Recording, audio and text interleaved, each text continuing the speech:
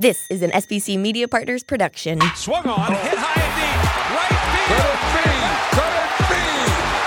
It is out of here. Phillies fans, these are your glove stories with Murph. Let's check in with Greg Murphy. Murphy, you got a special guest, huh? Hi, everyone, and welcome to Glove Stories with Murph, presented by Parx Casino Sportsbook app. It is good to have you with us, and it is great to have this week's guest with us. He spent 16 seasons in the big leagues, 8 of them with the Philadelphia Phillies, always a fan favorite. Former pitcher, left-hander, Randy Wolf joins us on Glove Stories. Randy, good to see you, man. Greg, thanks for having me. You got it. I think back to the time, your era of playing with the Phils. And for me, so many great memories of watching that team and covering that team. But let's start before that for you, because as you were growing up in Southern California, I'm imagining playing a couple different sports out in the backyard with your brother Jim or whatever. What was it like as you started to develop your love for baseball? Well, I kind of played all sports growing up. And I played basketball, played football, played a lot of soccer, and played baseball. And, it was good because I didn't really play year-round baseball. And at that time, travel ball wasn't a thing like it is now. So I got to play other sports. But I think the only sport that I kind of just really loved was baseball. I liked the other sports. I liked playing in football games. I hated practice. I did not want to tackle my teammates.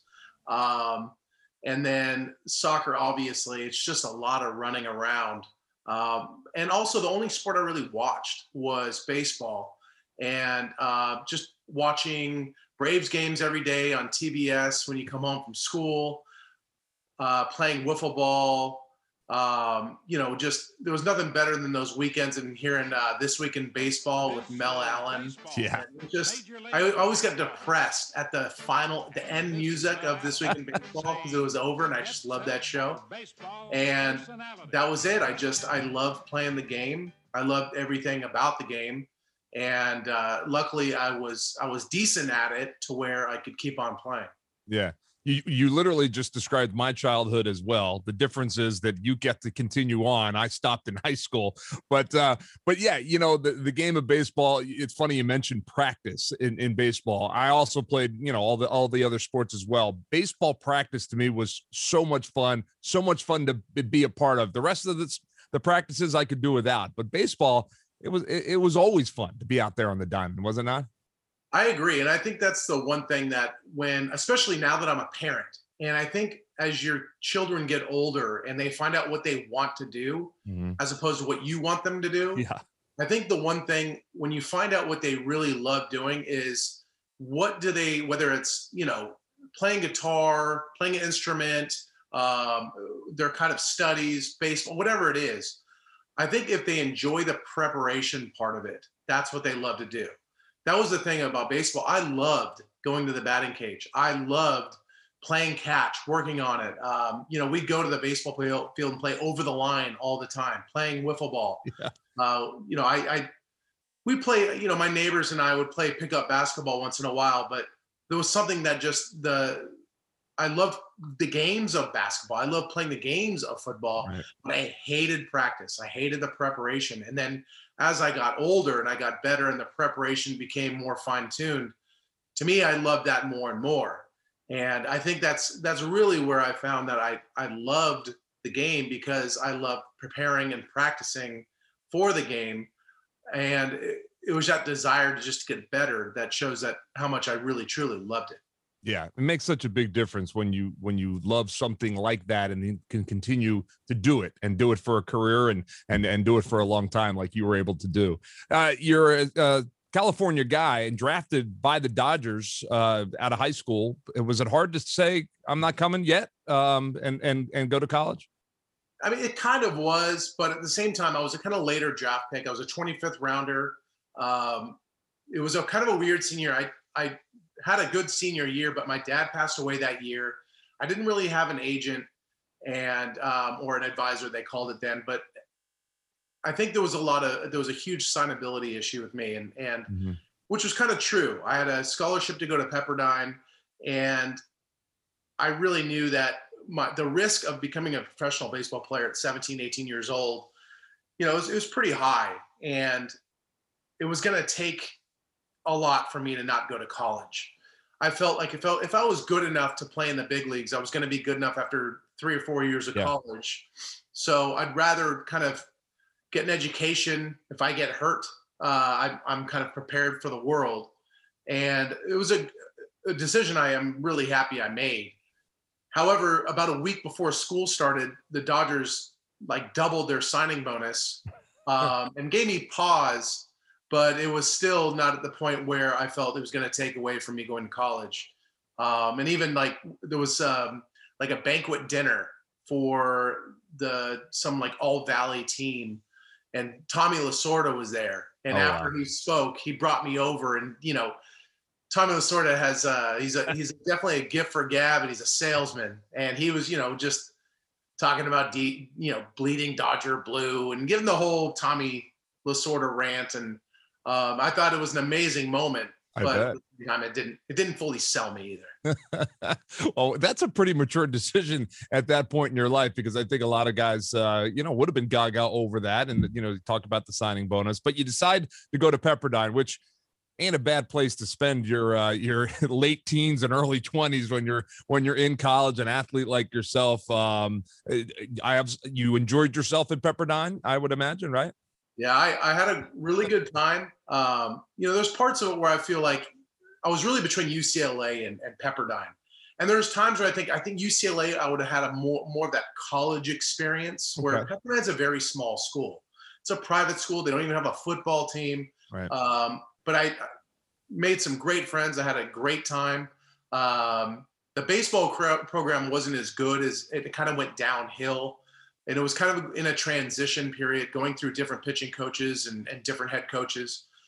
But all that being said, I loved my experience there. And walking to your class from your dorm, and you're propped up on a bluff, looking down at the ocean every day when it's 71 degrees, light little breeze, no clouds. And you get that for 3 years. It's hard to say take it for granted until I eventually signed for the Phillies. And the first thing I get shipped off to is upstate New York and Batavia, New York. Yeah. And that's when you realize you're not in Malibu anymore. It's a little bit different up there.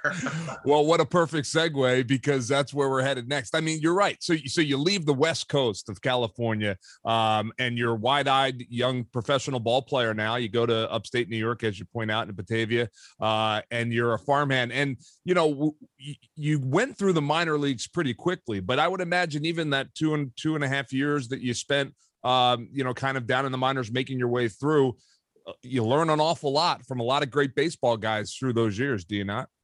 Yeah. My college experience actually really prepared me for professional baseball. I had 2 different head coaches. I had 3 different pitching coaches, all from different perspectives. My freshman year pitching coach, Jeff Zahn, probably had the largest impact for me, because I was really raw coming out of high school. I remember in high school, the catcher would give a location for fastball instead of just putting a 1 down. I would call timeout, bring him out there and say, hey, just set up down the middle. I'm going to throw it as hard as I can, and hopefully it's a strike. And I got to college, and Jeff Zahn was a big league left-handed pitcher for many years in the big leagues. Wasn't a hard thrower, really knew the art of pitching, worked with my delivery, worked with understanding how to read hitters, how to set up hitters, where to go with fastballs, how to throw the fastball where you want it, how to throw the off speed where you want it, why to throw an off speed, all these really important parts of pitching. And then he left and went to become a head coach of Michigan. And I had another big league sidearm guy, this guy, Jeff Verhoeven, my sophomore year. And then junior year, we kind of had a head coach, pitching coach, head coach pitching coach guy, that Frank Sanchez, who kind of did everything. And it was just great getting all those different perspectives, because that's what really pro ball is like, especially early on. So it was great getting a whole bunch of different ideas on how to pitch, and really kind of taking apart what I felt was best for me. And that really prepared me for pro ball. And when even going to Batavia, New York, where I was with a host family, sleeping on a mattress on the floor in the basement where I'm pretty sure a dog always went to the bathroom on that carpet and maybe died on that carpet. It smelled so bad. And I'm 6 inches off the ground from that on this bed. And it reeked. And I think there was one shower for the whole house. It was a family of 4. Man. Really nice family. And the odd thing is all those things going on, I was like so excited because this is pro ball. Yeah. This is pro ball. And in short A ball, these are small little stadiums, but I just felt like putting on a professional uniform, playing under the lights, like I felt like a big leaguer even in short A ball, just playing professional baseball. Yeah, and in those towns, the athletes, the players get noticed and they get recognized because the town is invested in those teams. So, there's a little bit of excitement around that, and you probably do feel like a celebrity, a big fish in a small pond kind of thing. But the ponds kept getting bigger for you very quickly. When did you get to the point where you thought to yourself, okay, all right, I think the big leagues are in my future? Was there a moment where you thought that, or wasn't until you got the phone call? Well, I mean, I think you have to have a sense of non-selfish arrogance to be a big league pitcher. And I kind of felt that when I signed. I felt like, okay, I'm going to get in the big leagues. And at the time, the Phillies weren't running for the pennant at the time. No. And I think that increased my odds quite a bit. And I really felt that I had this arrogance and ignorance of like, no, I think I could pitch in the big leagues now. And my first full year, I started off in Double-A, and I think I only made like 4 starts in Double-A. And I think one of my last starts was against the Double-A affiliate for the Yankees. And Reggie Jackson happened to be at that game. And I think I struck out like 13 guys in 7 innings. I think I got 1 or 2 hits. It was a really good game. And for some reason, the media went to him about how I pitched, and he goes on and on about how I should be in the big leagues right then. And this guy's definitely a big league pitcher. And I remember the next day he was there. He called me over, talked to me. And I think that was when I'm like, okay, maybe the stupidity that's going in my brain might actually be true. And also at that time, I think it was my first big league camp. The next year, I was throwing a bullpen, and Johnny Padres, when the media asked him, and he all of a sudden said, no, he should break with the team. This was spring training in '99. This guy should break with the team. He's a big league pitcher. And, I think the Philly brass was like, Johnny, zip it, man. Yeah. No. We have other plans, Johnny. Come on. Yeah. So yeah, it was cool to hear those things. And I definitely didn't let it get to my head, but I felt, okay, I really feel like I'm going to pitch in the big league. So, which is good when you get that call, you're not shocked. But if it's one of those things when you dream about something your whole life and you finally get that call, there's all of a sudden a sense of anxiety of like, oh, now what? Yeah. Now what am I going to do? I've been working towards it. Now what do I do? Right. Yeah. And then it's just, okay, I've worked so hard to get here. And you have that sense of, well, don't screw it up. Yeah. And that is really that anxiety that comes in. It's this so many different emotions of excitement, anxiety, anticipation, and it's just a bundle of these things. And it's just, but you feel like you have to feel like you belong. Yeah. Yeah. And, it's funny because so many guys talk about feeling like they belong. But even I go back to, we were talking to Mike Schmidt a couple of weeks ago, and he said, for the first couple of weeks, months in the big leagues, he didn't feel like he belonged. With Mike Schmidt, the all-time great. And it's like baseball is such a humbling sport, and you fail more than you succeed more often than not. Certainly as an offensive player, that it is very humbling. But at some point, I would imagine it clicks that, okay, yeah, I do belong. And that's when you're a big leaguer for the long haul, right? Yeah, but it's also a kind of seesaw, because the fear of not doing it and the fear of not for them not needing you anymore is also the driver that makes you better. If you feel like, oh, I've got it, I'm here in the big leagues, and you feel complacent, that is when you just get pummeled. And I think it's kind of one of those things where you have to know you belong and also fear you don't, as odd as that sounds. So, you really have to feel like there's an old Stephen King book called The Langoliers. And basically these people where time is coming up behind them and they're going to sweep them off the face of the earth. And you have to keep moving. And that's kind of what you feel like to be better as a baseball player. You feel like something's behind me and I can't let that catch me. So I have to keep on pushing myself, regardless of whether or not I feel like I belong here. And the sooner you realize how quickly baseball has a very short-term memory, organizations have a very short-term memory, and you always have to prove yourself over and over again. Yeah, no doubt. It's a really good way of putting it. It really kind of makes it very clear for folks that haven't been in your position playing in the big leagues. All right, so we can't go through our glove stories without asking about the day you make your major league debut, because that's a day that none of you ever forget. For you, it was against the Blue Jays, and it was a pretty good day for you, right? It was. It was just a nerve-wracking day leading up to it. I remember I got called up on the 9th, on June 9th. June 10th, the Phillies had a day off. And I drove to Philly, and I went into the stadium on the 10th on the off day, unpacked my bags, went out to the stadium, went out on the mound when nobody was there. I wanted to know what it felt like to stand on the mound at the Vet, which was huge. I mean, it's a 60,000 seat, huge stadium. So I didn't want to kind of be overwhelmed when I went out there the first time. So I went out there, there's nobody there. So I threw against the outfield wall, ran around a little bit, get some blood going, and just kind of get used to what it looked like. So when I got out there, I wasn't awestruck. And the next day it's just, I kind of had this my whole career. You're just waiting for your routine to start. When you start like warming up, stretching, that's when your nerves kind of subside because you get in your routine. But all leading up to that is just this ball of anxiety because you just want to get going. And my warm up felt good. I just kind of felt like it's a weird. I always have these like kind of bipolar events. I felt like I was floating, but yet my cleats were made of cement. So it's a weird combo.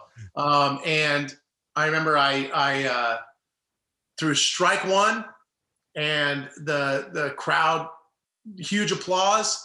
And then I went ball one, ball two, ball three, ball four. I hate this game. And I got boos. So it took me 5 pitches to get my first boo in Philly. And then I remember I got a ground out next pitch, and I struck out my next 2 guys, Sean Casey and Carlos Delgado. So nice. Those are first, big 2 strikeouts. And then the rest of the game kind of, I did all right. And as the game went on, I humanized the hitters. I really felt like these guys are big leaguers. If I leave it anywhere over the plate, they are going to crush it. That's what you're told your whole life, your whole time through the minors. Like, you can't make mistakes in the big leagues. You can't make mistakes in the big leagues. Right. And in my game, I made plenty of mistakes, and it was a foul ball. Made another mistake. Pop up. Oh, I hung a curveball. They took it. And I'm like, okay, all right. Like, they're human. And so am I. So I'm going to keep on doing the best I can and realize I don't have to be perfect. That helped out quite a bit. Yeah. All right. So there's a great tradition in baseball, although it's starting to kind of wane for lots of different reasons. But when you're a young player in baseball, there was an unwritten rule, certainly when you played, and that was don't talk unless someone's talking to you. The veteran guys kind of ruled the roost, and the younger guys kind of just fit in, right? So rookie hazing has always been a part of baseball. At least it certainly was when you were coming up. There's a great tradition in baseball that many people probably don't know that you were a part of out there in Chicago, right? Yes, it actually, this tradition died away while I was still playing. And like you were saying before, there there was a huge divide between rookies and veterans. Yeah. And, that also kind of died away. And I necessarily don't think it's a bad thing. I want guys who are on the team, they're fellow big leaguers. I want them to feel comfortable. I want them to feel like they could be themselves and perform at the best of their abilities. I don't want a guy who's going to sit his locker, stare at his clothes, and not talk to anybody. I want them to be part of the team. But in those days, this was 1999. I got called up. Curt Schilling, the quiet, mild-mannered guy that he is. Yeah. Sitting in my locker, and I've got 2 starts in the big leagues. Mind you, I'm feeling pretty good about myself. I just got done in San Diego. I threw 8 innings, gave up 1 run, feeling good. So we get to Chicago, and it's a Friday, and after batting practice, there's a can of paint in my locker with a paintbrush on it, and I have no idea what in the world's going on.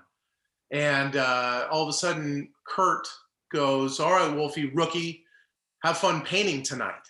And I'm like, I have no idea what you're talking about. Now, finally, it's explained to me. They're like, "Hey, that statue when we drove in here?" And I'm like, "No, I have no idea. It's my first time ever in Wrigley. I have no idea what you're talking about." So when you're driving from the hotel to Wrigley, you're driving on Lakeshore Drive, and you turn left on Belmont Avenue. Now, on that corner, there's an old Civil War statue of a horse bucking. And oddly enough, the name of the soldier is Philip Sheridan, no relation to the clubhouse guy. Phillies clubhouse manager, Phil Sheridan. Exactly. Yeah. But so there's a horse on there, and his balls are pretty present on this statue. So the rookie, it's very much to scale is what you're saying. Genetically to scale. More to scale. Yeah. I think it's the embellished version. So I'm told that as a rookie, I got to go paint them. Now, I didn't get spray paint. I got this can of red paint with a paintbrush. And I'm just like, oh man, what am I going to do here? And really the only 2 rookies were me and Cliff Polite. Okay. So we were told we have to do it. So we have a day in that day. After the game, I go to like some department store and get like a really cheap black long sleeve shirt. And I'm going to wear that when I go out there. So we take a cab, Cliff and I take a cab out there. I'm sitting there the hotel dry cleaning bag is the paint and the paintbrush. We get out. It's 11 o'clock at night, and it's not like there aren't any cars around. Oh, busy intersection. Driving in the circle, and we have to climb up this statue. Mind you, the base of it is probably 5.5 to 6 feet tall. So we got to get up there, and I start getting up there. I take off the lid. I have a difficulty taking off the lid for the paint. And I start all of a sudden, mind you, Wayne Gomes and Marlon Anderson are there too. The chaperone. Wayne Gomes is videoing this on a camera because you didn't have phones at the time to do this. So he's videoing this on a camera. So I'm up there painting, and all of a sudden I hear, "Wolfie, cop, cop, cop." And I jump down 6 feet, horrible landing. And I'm just glad my ACL didn't blow up. Right. And Cliff helps me get up there again, and I'm up there painting as fast as I can. I'm getting paint everywhere.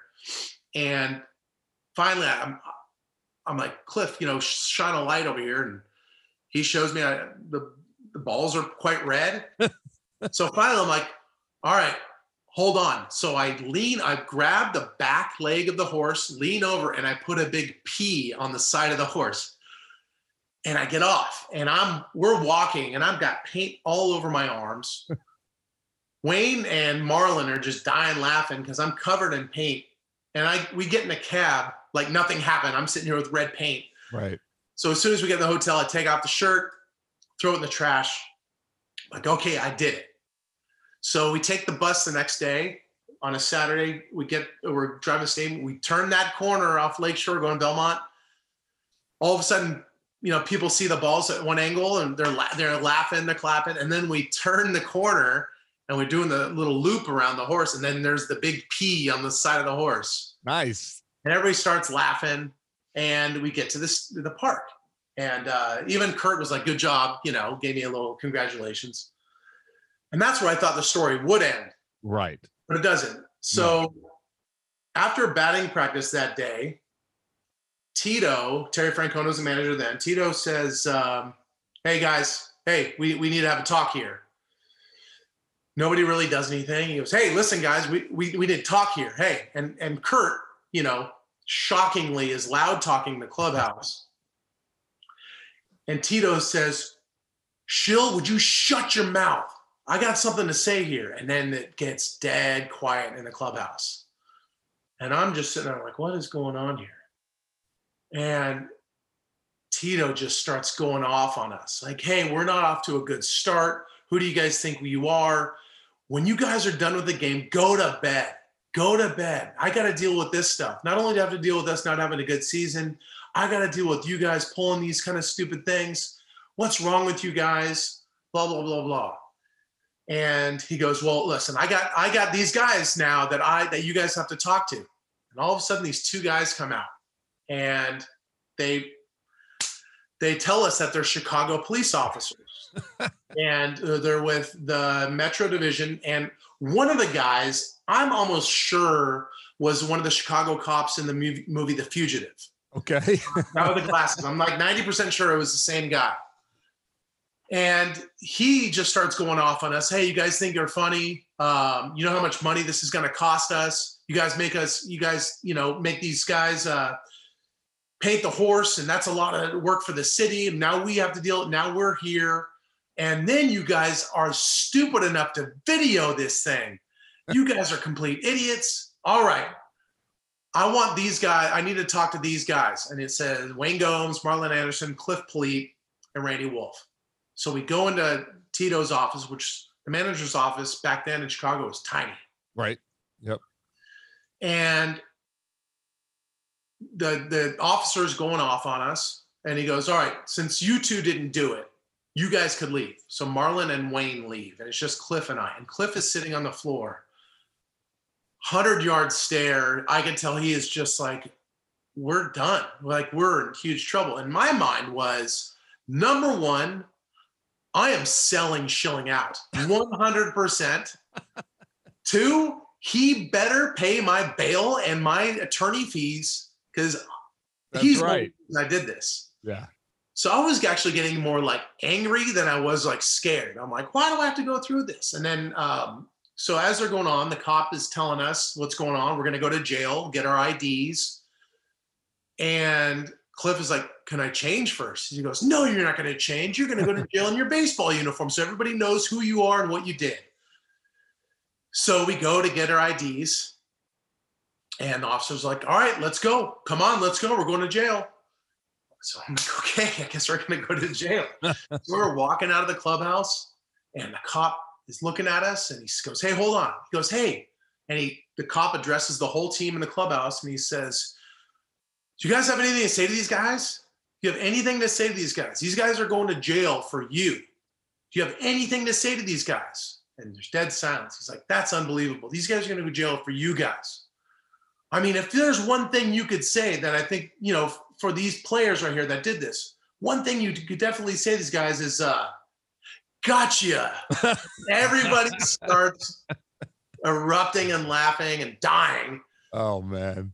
And I mean, I just had a huge sense of relief. I think I had like just a really awkward laugh, but it was pretty. That was one of the most elaborate pranks that I had, even my whole career after that. You know, and it's so funny because as a rookie in baseball, you don't know about it, but so many people know about that particular prank. It's happened to 100 guys in Major League Baseball, but they get the pretty good lid on it for a while there. But it's such a great story. So the painting of the testicles in Chicago is an age-old tradition that you got to be a part of. So way to go on that. That's what I love about, when guys retire, the one thing that most guys say they miss the most is that camaraderie between the guys. And a clubhouse is everything from, people busting on one another constantly, picking each other up, but that camaraderie, you can't really replace that in later life. And I think that's that kind of story, that kind of moment is the kind of thing you remember forever. And that's what makes sports great, if you ask me. Yeah, the locker room banter, conversations, the digging on each other, it doesn't translate over to real life or normal jobs. It's just, you have to have alligator skin and enjoy it, and just not to, it's good because you learn just to not take yourself too seriously and enjoy the moment. And, you're with these guys more than, your own family. So the amount of time you're with these guys in the clubhouse, you have to make the most of it. Yeah. Well, you got the chance to get some folks back, or at least, be on the other side of things when Brett Myers was a young player. Now, you weren't much older than him when Brett got up there, but you were involved in kind of razzing him for a moment or two, right, in spring training? I was kind of dragged into it. So in spring training, we were doing these like morning mile runs as almost like a semi-cardio, semi-warm-up thing. And Brett would just take the opportunity. The whole point was to stay in a group and kind of all run together. And it's, not a competition. Right. The first day, Brett just takes off. He's all of a sudden, trying to set a record. Right. The 4-minute mile. Yeah. Yeah. And, the older guy's like, hey, chill. Like, we're running together here. So just chill out a little bit. And these are all pitchers here. So the next day we talked to Brett. I didn't. Well, other guys were talking to Brett. Hey, let's try to stay together here. Nice little warm-up run. Everybody goes together. Again, boom, he takes off. So the third day, what a lot of people don't know about Real Cormier was that Real Cormier was a super athlete, like a ridiculous athlete. He was good at everything he did. Shooting pool, throwing darts, golf, like whatever he did. It was ridiculous. So he was like, okay, this guy wants to go. Okay. And one thing about Real is that he's, I think, part Kenyan, because guy could run, flat out run. And he blows Brett out of the water in that day. And, Real wasn't a young guy. So people kind of gave Brett a hard time for being boat raced by an older guy. So at the end of that workout, Real tells me, hey, stick around. I need your help with something. I'm like, okay. So everybody's gone, and it's just me and Real. And we take every single thing hanging up in Brett's locker and tie it into the smallest knots all together. And then we dunk it in water and put it in a plastic bag, so it will smell awesome when he gets there the next day, and it won't dry. Then we take his shower shoes and we hammer them to the locker, and we cut holes in his hat. And this is all, I'm following orders here. Right. Yeah. And then Real put a towel in his locker, and it said, I think he used a Sharpie or paint. It said, slow down, Rook. And so what I didn't know is that we left, and this was Boa's first year. Okay. And he told Frank Kopenbarger, the clubhouse manager at the time, hey, clean up all that stuff, put out new everything, put it all there. So I don't think Brett ever even knew about it. Is that right? Yeah. Oh. Yeah. So our hazing, which was really me just following Real's orders, was a hazing that actually never even happened. How about that? Because of it was taken down. So I think Boa thought Real was threatened by Brett, and I think Larry liked the competition of it. But yeah, it was one of those missed hazing opportunities, I guess. How about that? Oh, I can't wait to ask Boa about that when I talk to him next. That's good stuff. That's good stuff. Hey, before I let you go, I want to talk about, I started the show by saying you were a fan favorite, and you certainly were. And in the time that you were here in Philadelphia, in the 8 seasons that you were here in Philly, you had some teams that were also rounds, but you also had some teams that were pretty good. And, a couple second place finishes in the division. You could never get over the top. But in the midst of all that, the Wolfpack begins and kind of takes on a life of its own. And, for anybody that was watching Phillies baseball in that time period, it's a memory that is very distinct. What do you remember about the first time seeing those guys up there doing their thing? And I know you connected with them later on down in that season, but what do you remember most about looking up the first time and seeing the Wolfpack? Because that was a new thing then. Yeah, it was, the only thing they had at the time was the Shilometer, which is those guys, they belly bumped every time Kurt had a strikeout. And then I remember it was I think my third start or so, right around then, and it was against the Pirates. And man, it was crazy. Just seeing this banner. Actually, I don't even know if they had a banner yet. I think they just had masks. The masks. Yep. It was I forget which one came first. But, we weren't selling out at that time. And one of the guys just had this big booming voice. And the other pitcher, if he threw was 2-0, you could hear him yell, "He's wild." And then you could hear them doing their noises when they dance up there. And it was pretty crazy. And you kind of think it's like a one-off thing. They did it that day, and you don't know who these guys are. Right. And they just came. And then, I had my first 5 or 6 starts in the big leagues were really good. And then I had a string of really bad starts. I didn't win a game for a couple months, but there they were every time. They were there every game. There was a time when, right before the All-Star break, Tito told me that, hey, I might want you to get in the bullpen today, get some work because you're going to have some time off. They saw me warming up, and they drove to the stadium with their banner, and they got right up to the 700 level, and they were there when I came out for my relief appearance. So, and then just getting to know them, good group of guys, big family that got even bigger. I mean, they do not help the Irish Catholic stereotype when it comes to no, there was 8 brothers, right? Wasn't it 8 brothers, or was it 6 brothers, something like that? Yeah. Yeah, and then they had they're essentially cousins. They're essentially gremlins. I mean, it's just the amount of reproductive ability is yeah. Well, I'm a Murphy. I get it. So exactly. So yeah, it's but they're an awesome group of guys. And I'll still hear from them. And when I threw out the first pitch and retired as a Philly, they were there. So it's pretty cool that they had that kind of impact. And I think they really helped me in Philadelphia being treated really well by the fans, because I think the fans gravitated to how the Wolfpack was. And that really kind of gave me a buffer, because I definitely wasn't always good. And I think because of the Wolfpack, I was treated really well by the fans. Yeah, they were fun, and, fans were looking for fun at the ballpark in some of those lean years, and they kind of gravitated towards that, and it kind of worked out. I mean, it's funny how things happen, in the course of your career, but that's something that people will always remember about you and your career in Philadelphia is the Wolfpack, and kind of starts on a whim. All right, last question before I let you go. The 3 managers you played for in Philly, all very different. You played for Terry Francona, you played for Boa, and then at the very end, you played for Charlie Manuel before you left. Those guys,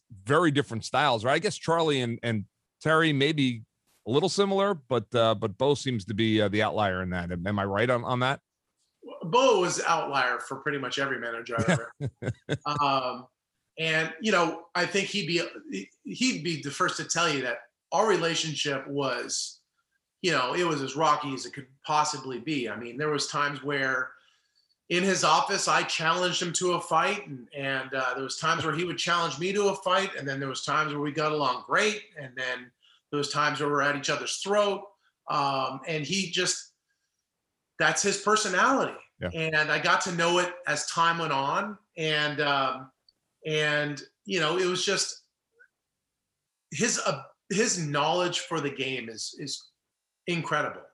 And his patience maybe not there, but his knowledge is. And you know, it's funny because a few years after that, I played for the Dodgers in 2009, where he was the bench coach, Right. or I think he was the third base coach, excuse me, or the first base coach. But he also he just was really good about the game, understanding the game, getting things to Joe Torre, and our relationship was great there. Great, we had an awesome relationship. I know there's a couple times where he really had my back, and I think that's the way it was in Philly too. I think, you know, I kind of played with a chip on my shoulder. I was not a big guy. I never threw really hard. I kind of felt like I had to have that attitude. And I think when he played, he had that very similar kind of chip on his shoulder. So I think in some ways, I think we're kind of, you know, two positives of a magnet, and kind of just bumped a little bit. Yeah. But as time went on, we definitely had a good time. And with Tito and Charlie, you know, they were both super easygoing. You know, their knowledge of the game also was great. Charlie was one of those guys that he was unassuming. You wouldn't think that his knowledge was so vast, because you know, you hear him talk and he's got that Southern kind of draw, and it's a little slow, but his idea on hitting, I mean, hitting, number one, is his baby. And you hear him talk about hitting.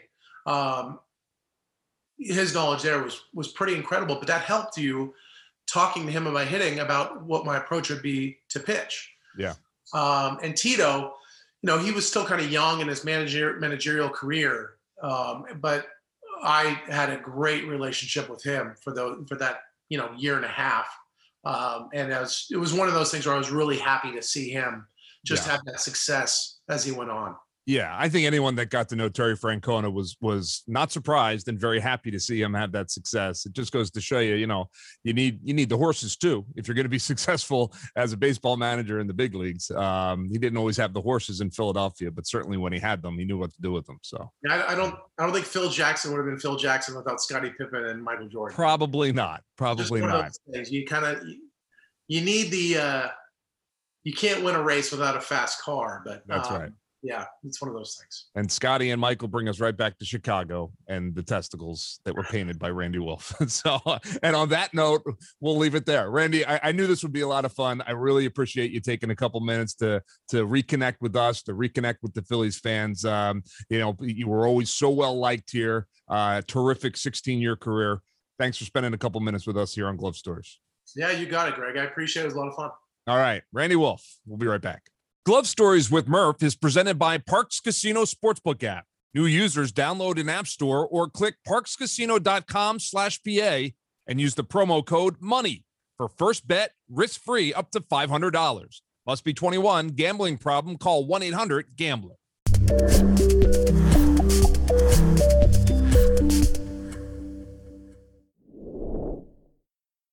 And welcome back to Glove Stories with Murph, presented by Parx Casino Sportsbook app. Happy to have you with us, and happy to have Charlie Manuel back with us as well as we continue to relive the magical season of 2008. Charlie, when last we spoke, we were talking about the July 4th game and how things were starting to turn around a little bit for this team. You did not have a good month of June, but July was a little bit better.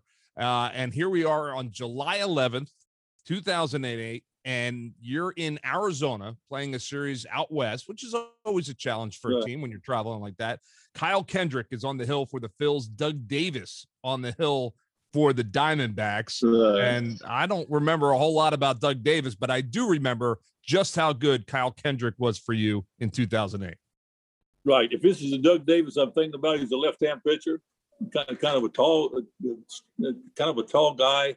Okay. And do fastball sliders, fastball run in on left-hand hitters, and I remember this game because Kendrick pitched real good early in the game, and he got into the seventh inning. I think it says, you know, like he got into the seventh inning for us, and I remember that he pitched real good early, and then they started getting to him kind of late.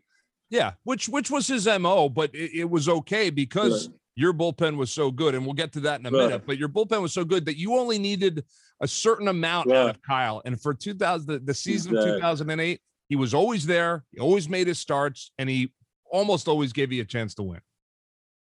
Without a doubt. And he took us in this game here. He took us to the right place too. I mean, he stayed, he battled, but at the same time, I remember he pitched real good early.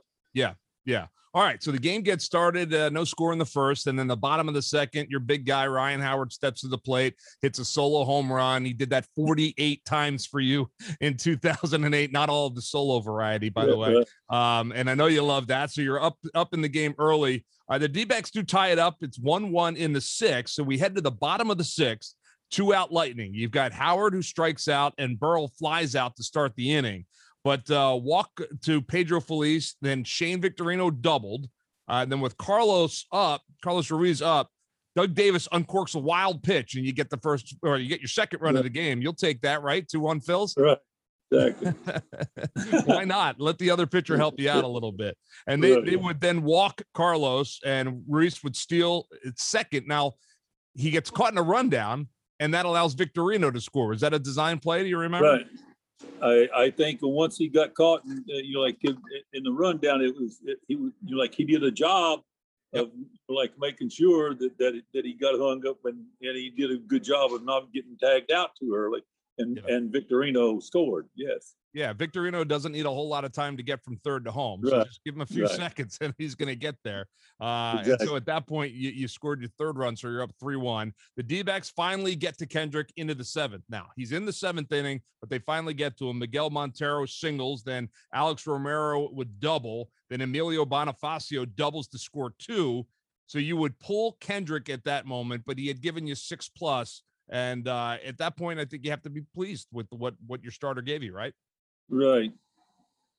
And then RJ Swindle comes into the game. Also a name that we don't hear a whole lot about. He only pitched in 3 games for you guys that season. This was one of the innings. He comes in, and Stephen Drew singles off of him, makes it 4-3. The Diamondbacks take the lead.